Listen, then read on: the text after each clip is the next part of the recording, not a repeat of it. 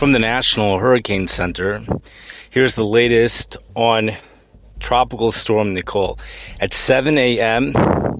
Eastern Standard Time, this is 12 o'clock Universal Time, the center of Tropical Storm Nicole was located near latitude 26.6 degrees north, longitude 76.2 degrees west. Nicole is moving toward the west-southwest near 13 miles per hour, 20 kilometers an hour. A turn toward the west is expected today, followed by a turn toward the northwest on Thursday, and north to northeast on Friday.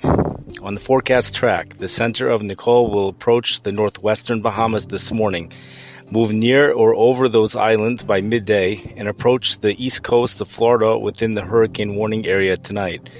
Nicole's center is then expected to move across the central and northern Florida into southern Georgia Thursday and Thursday night, and then across the Carolinas Friday and Friday night. Maximum sustained winds remain near 70 miles per hour, 110 kilometers an hour, with higher gusts. Some strengthening is expected today, and Nicole is forecast to become a hurricane near the northwestern Bahamas and remain a hurricane when it reaches the east coast of Florida tonight. Nicole is expected to weaken while moving across Florida in the southeastern United States Thursday through Friday, and it is likely to become a post-tropical cyclone by Friday night over the mid-Atlantic states. Nicole is a large tropical storm. Tropical storm force winds extend outward up to 460 miles, 740 kilometers from the center, especially to the north of the center.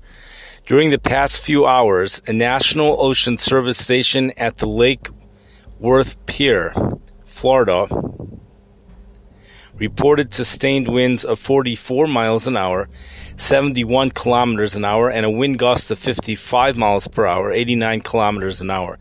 The minimum central pressure reported by a NOAA Hurricane Hunter aircraft is 986 millibar, 29.12 inches.